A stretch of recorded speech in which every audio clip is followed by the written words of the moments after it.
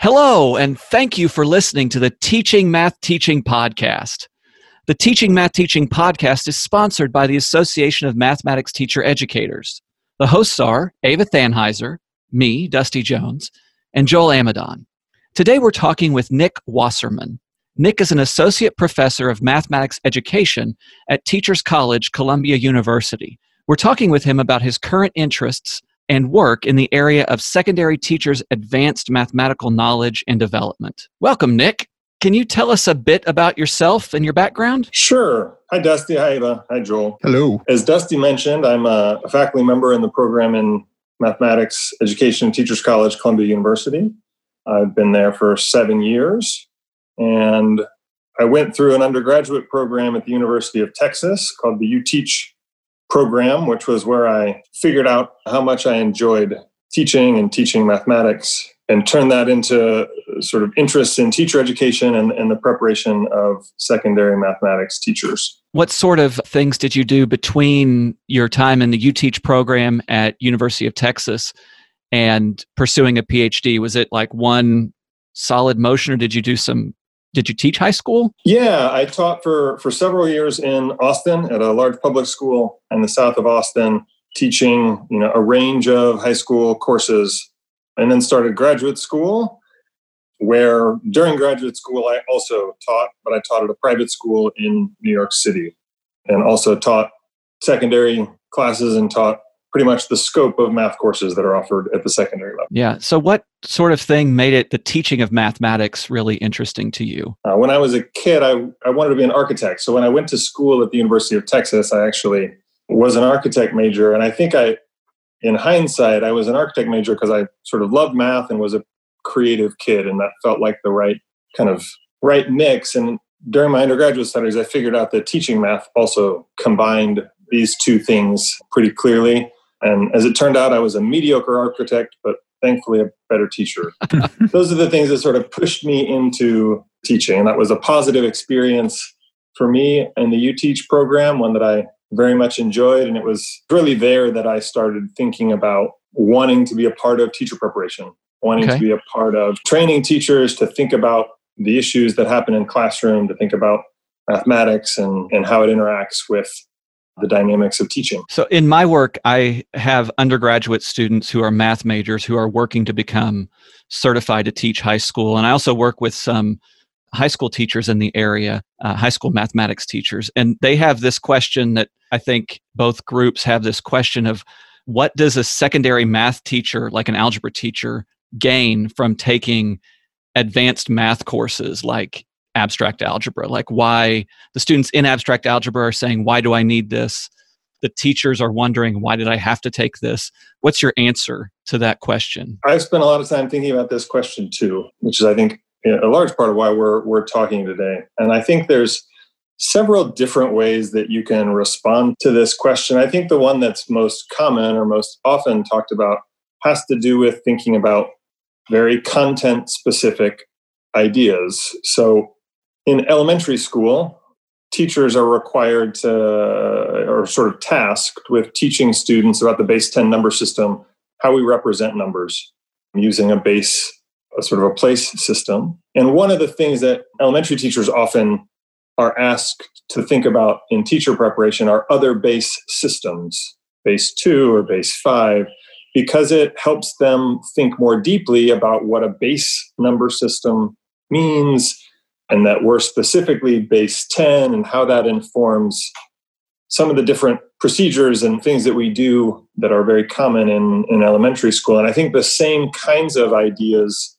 are a first response to that, which there are connections in these courses that are intended to deepen teachers' understanding of the secondary topics that they teach. I think one way to understand this, a course like abstract algebra, by its just in the title, it's indicating that this is about abstract things. It's an abstraction.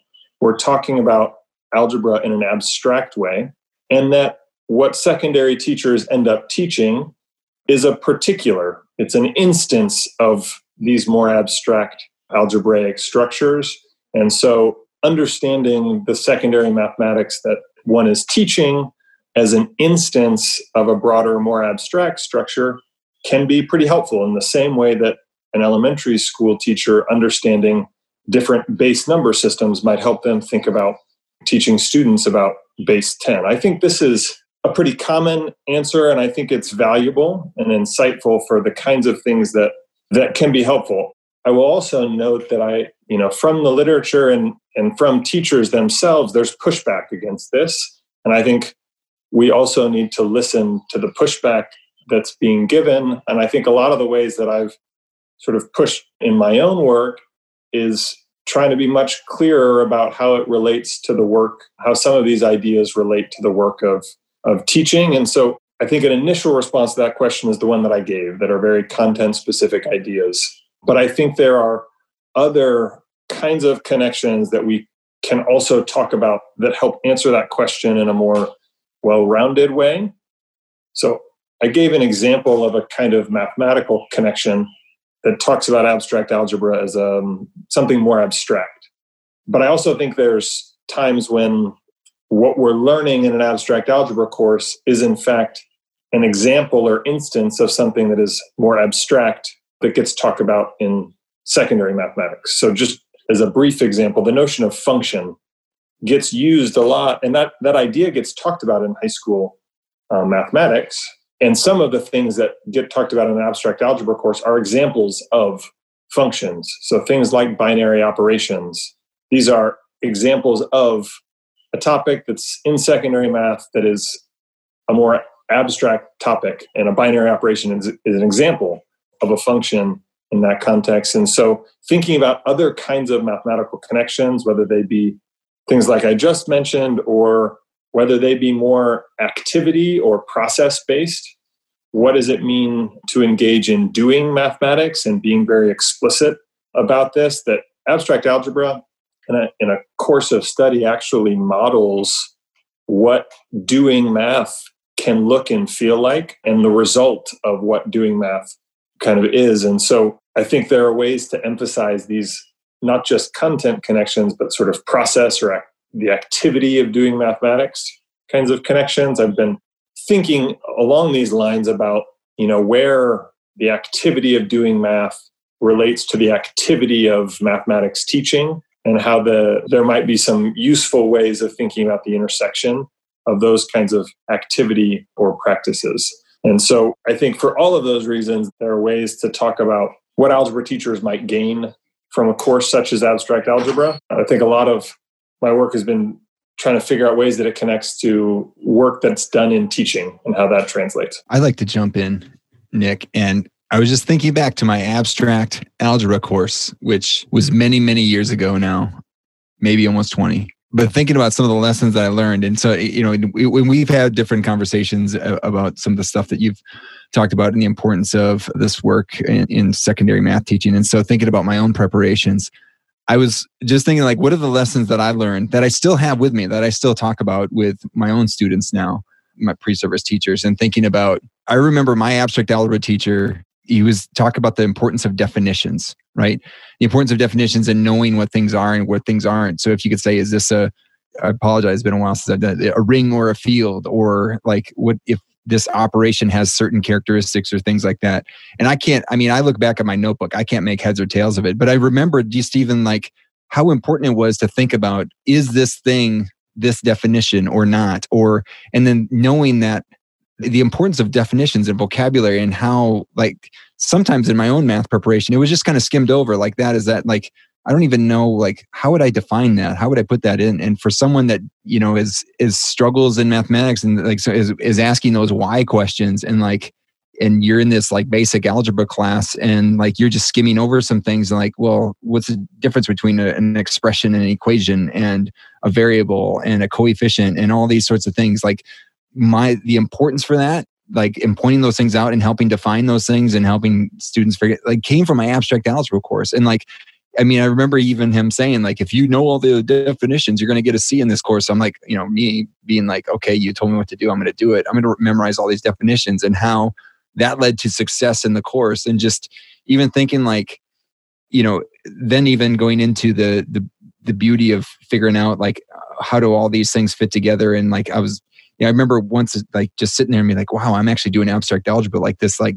kind of pretty beautiful thing that I was like, I'm achieving something that very few people have. And it just made me like, I don't know, kind of embrace some of the beauty of mathematics too. And like just all those sorts of things came rushing back as you were talking about some of the importance of doing these things. And I don't know if that's getting at what the kind of the emphasis of this work is, or if that's slightly different. But yeah, no, I think that's a perfect illustration, a really good example of the way in which courses like abstract algebra, and it sounds like the professor that you had, Joel, was made some explicit acknowledgement of the role of definitions and the importance they play in mathematics. But this is kind of that engaging in mathematical practice that these courses can force you to engage in doing math, and how that can help you understand sort of at a broader level what mathematics is, what makes it tick as a discipline, how it's different than other disciplines,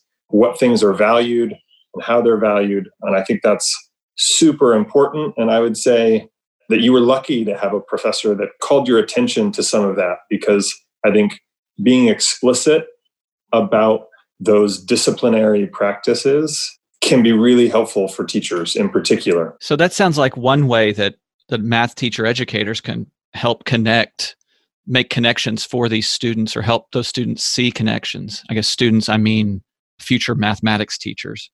Being explicit about those connections. What other recommendations do you have for people who are teaching math teachers? How can we help make these connections? And I'll give an answer. I'm not sure it's an exact answer to the question you posed, but I think math teacher educators have a role to play exactly in this situation of connecting two worlds, which are the worlds of mathematicians and people who do and practice mathematics, and the world of teachers who are out in secondary classrooms teaching high school mathematics. That the teacher educator plays a really important role in trying to find ways to bridge those two worlds and to help bring those two worlds together. And I think, how do you help sort of people make some of these connections is, of course, a really hard question.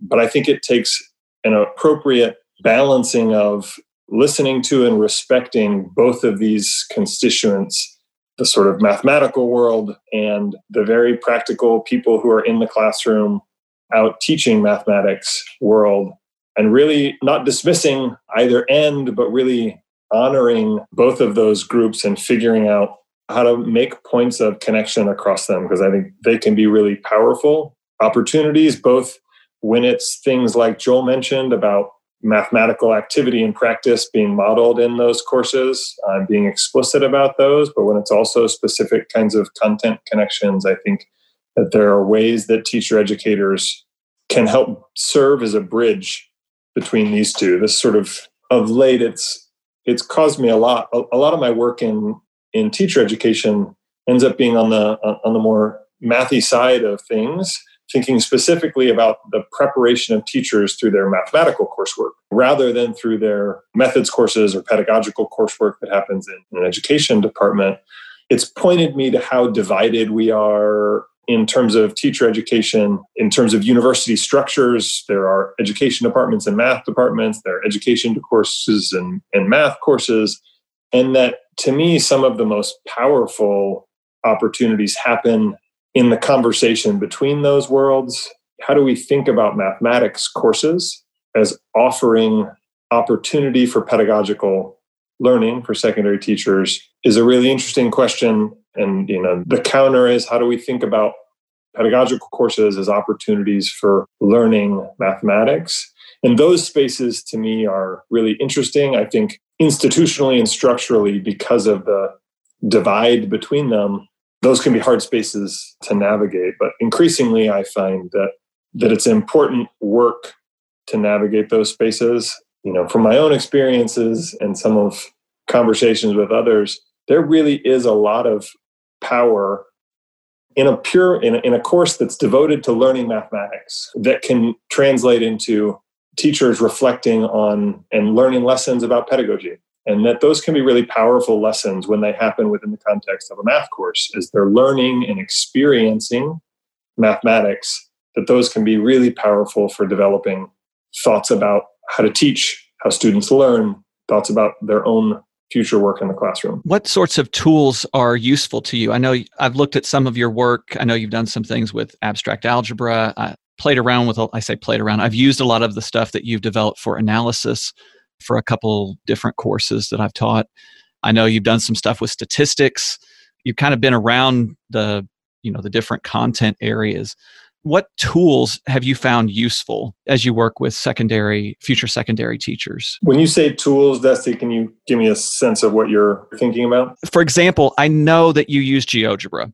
I learned a lot about GeoGebra from just looking and seeing some of the stuff that you had made for the ultra analysis materials. And I was like, oh, I didn't know that could even happen that way.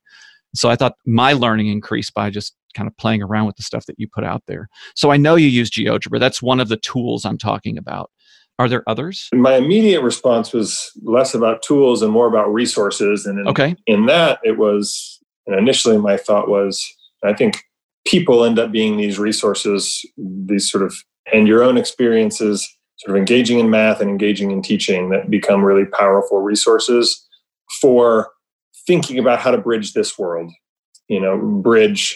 talking about, pure and more advanced and abstract mathematics and talking about teaching at the secondary level. In terms of tools that I've found productive, GeoGebra is an example of one, but I've found various dynamic technologies to be productive tools at all levels of mathematics. So GeoGebra would be an example that is pretty versatile, but there's things with probability and statistics, with simulations, other software that's similar that would sort of be in this vein of dynamic technology, allowing students not only to visualize mathematics, which I think is a really important piece that they bring to thinking about the mathematics, but also to interact with, to physically feel like you're interacting with some of these mathematical objects, whether they be sliders and graphs or geometric shapes or simulations of coin tosses. I find that those open up opportunities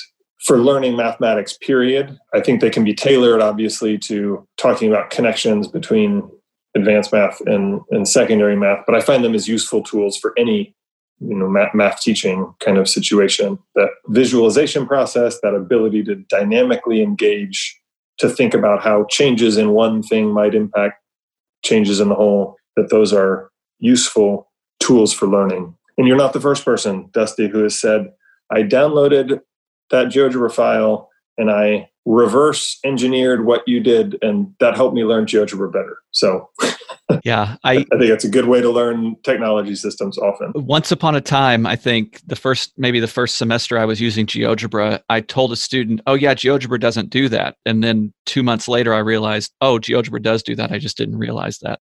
So now I just tell people, I don't know how to use GeoGebra to do that. The word bridge was mentioned earlier, so that's the transition I'm using.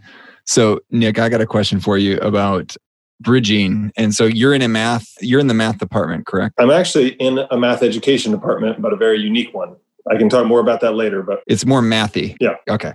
All right. And so maybe you might have some suggestions for bridging. I'm just thinking about myself as a math teacher. So here's my situation. I'll just be totally selfish. Math teacher, educator in the School of Education.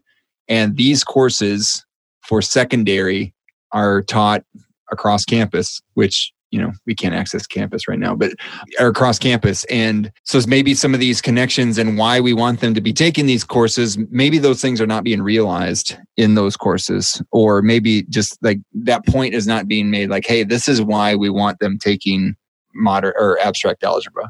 What suggestions would you have for making those connections or trying to, obviously building a relationship with the people that teach them, but anything else that you would suggest? I don't know if I have anything super concrete besides it's work to establish connections when there's not only a physical distance between departments on campus, but just different goals, that it's work to figure out how to make those relationships happen. One of the things that I found productive in the approaching from a math education or teacher education side approaching mathematicians is trying to acknowledge the ways that mathematicians actually bring something good to thinking about teaching, acknowledging that the ways that I think often we try to, in the teacher education lens, we try to clarify that our expertise has to do with education, has to do with learning. And one of the results is that we often sort of downplay and say, well, to the mathematician or to someone who's just in their discipline, thinking about learning is our domain of expertise. And I think that's true. We don't have mathematical expertise in the way that they do. But I think acknowledging the ways that the mathematicians often bring thoughtful perspectives about teaching, acknowledging that the ways in which that they think about pedagogy and in their own work when they teach their own classes, it's important to actually acknowledge that those are valuable and that this isn't some divide where we're saying, we know this and you don't, but rather that it needs to be a synergistic relationship where both sides value each other for what they bring. One of the ways to do that is by trying to acknowledge how mathematicians can bring value to the conversations about teaching. And hopefully in the same way that it can be reciprocated in the ways that we bring value to the mathematical world by the way in which we think about these sort of depth of connections and learning processes, that actually helps inform ideas about mathematics. And even make it explicit, like, hey, we're kind of here for the same purpose, right? To advance math education and like building on those, commonalities and like coming in with hey, I want to learn more about what happens here and trying to be in a posture of learning, right? Is probably a helpful perspective to take. Yeah, I think that's exactly, probably said better than what I just said, but yeah, that's exactly it. You use good words, Nick. It's okay. So Nick, can you tell us about the recent book that's come out in the last couple of years that you edited, Connecting Abstract Algebra to Secondary Mathematics for Secondary Mathematics Teachers? How can mathematics teacher educators use this book? Yeah, thanks, Dusty. This was one project of mine in this world in thinking about abstract algebra courses. As you know, I've had other conversations in analysis and statistics and other things. But this was one that was tried to point out some of the difficulties that exist in this space, difficulties that are just intrinsic to learning abstract concepts, but more specifically, difficulties that happen as we try to point to connections between abstract structures and instances of those abstract structures, that's actually difficult work. The work that we are asking of teachers often to do without any help is difficult work. It points to some of the challenges of learning the mathematics, but also learning the kinds of really deep mathematical connections that we would want teachers to have about these ideas that then those can help shift their way of thinking and teaching some of these topics. So I think the book, in some ways, wanted to point out there are challenges in this space of abstract algebra and secondary math, and then to talk about some of the opportunities that are there. And these are opportunities that are in, just connecting the mathematical ideas. You could sort of talk about this just in the space of connecting, between the mathematical, on kind of a mathematical plane, so to speak, just pure the mathematical connections, but also opportunities pedagogically, ways to realize these in teacher education by thinking about how does the activity in abstract algebra maybe mirror the kinds of activity that happens in a secondary math course, or how do we think about applying some of these ideas, not to the secondary mathematics, but to thinking about teaching, and how do these inform solutions or resolutions to problems that arise in teaching, the work that teachers do in the classroom, and how these mathematical ideas can help inform their responses. So I think the book was intended to try to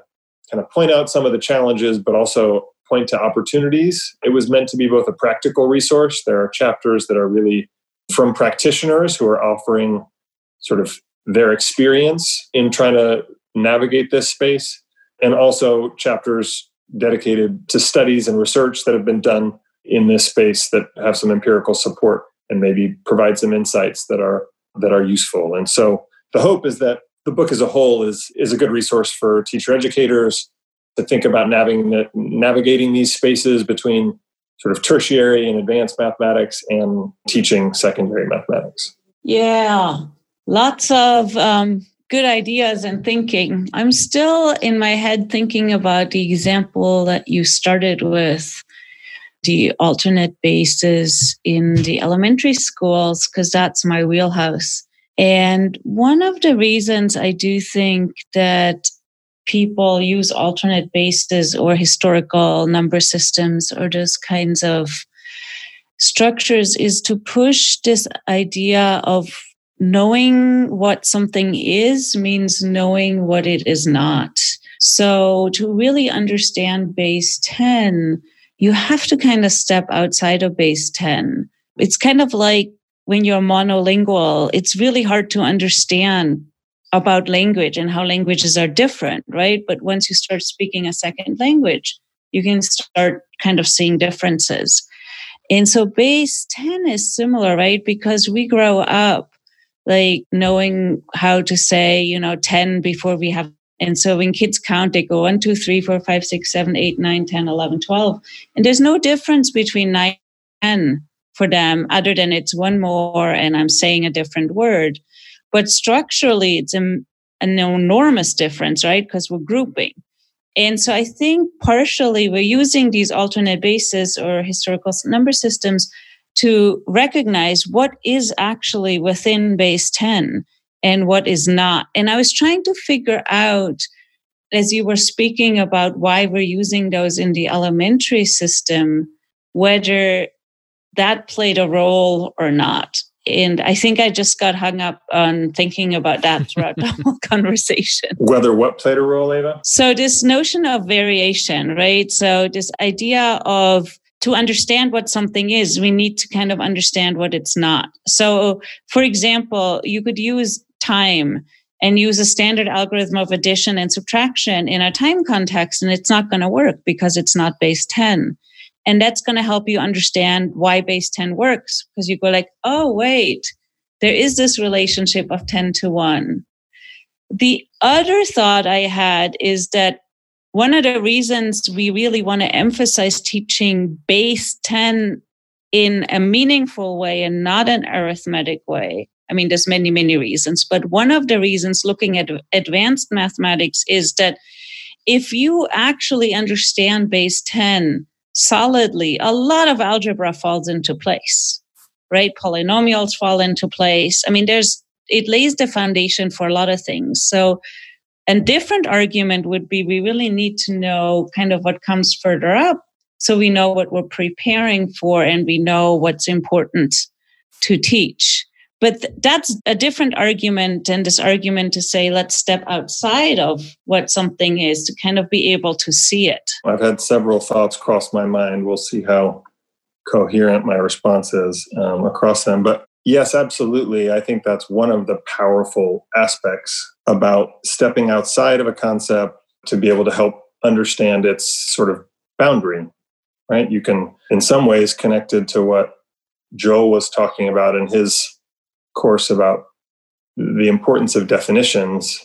Definitions define not only what's in that set, but also what's outside of it. And examples and non-examples of definitions I think are really important because they help define the space of what, that object that's being defined really is and what it's not. And that sort of scope or that boundary is a really important one to navigate and to think about. So immediate answer to your question is yes, some of those same ideas have informed part of my thinking.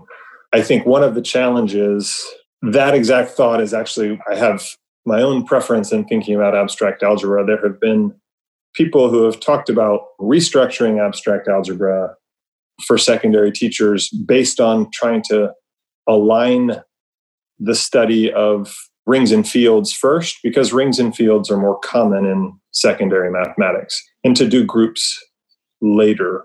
And so there's people who would advocate for an approach using rings and fields. I'm somewhat hesitant about this in large part because groups become this point at which you can understand pretty clearly examples and non-examples of what these sort of simple algebraic structures are. And I find the non-examples to be really powerful for helping motivate understanding what some of these things are talking about and what they're what's outside of those. So, my own thoughts, I think, align pretty closely with that. The last thing I'll say is I think one of the ways that it's hard work to do a good job helping teachers understand what it is they're learning from engaging, with different base number systems, from looking at these more abstract ideas at non-examples. I think it helping communicate clearly to teachers what it is that they're supposed to be gaining from these mathematical sort of learning opportunities that is specific to what they imagine themselves doing out in the classroom, and how that impacts what they do in a classroom is challenging, but is really important. Some of the work that I've done has pointed out how teachers might approach like sort of making connections, and often they end up being sort of on the superficial, trivial connections because we haven't done a great job of saying, no, you're engaging in this because it accomplishes this in relation to the work you'll do in a classroom. I think we need to be better about being clear what those things are. Yeah, it's not enough to just be the Mr. Miyagi character and know that this motion is going to be useful in karate later on. So just go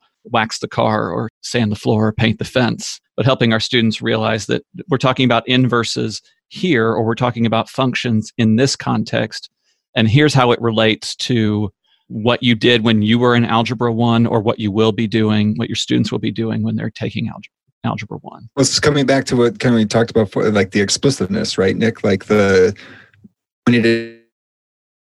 that'll help them see, make these connections, help make those connections, right? Yeah. I mean, I think leaving things implicit, some people might see it, some people might not, but being explicit about it is really helpful.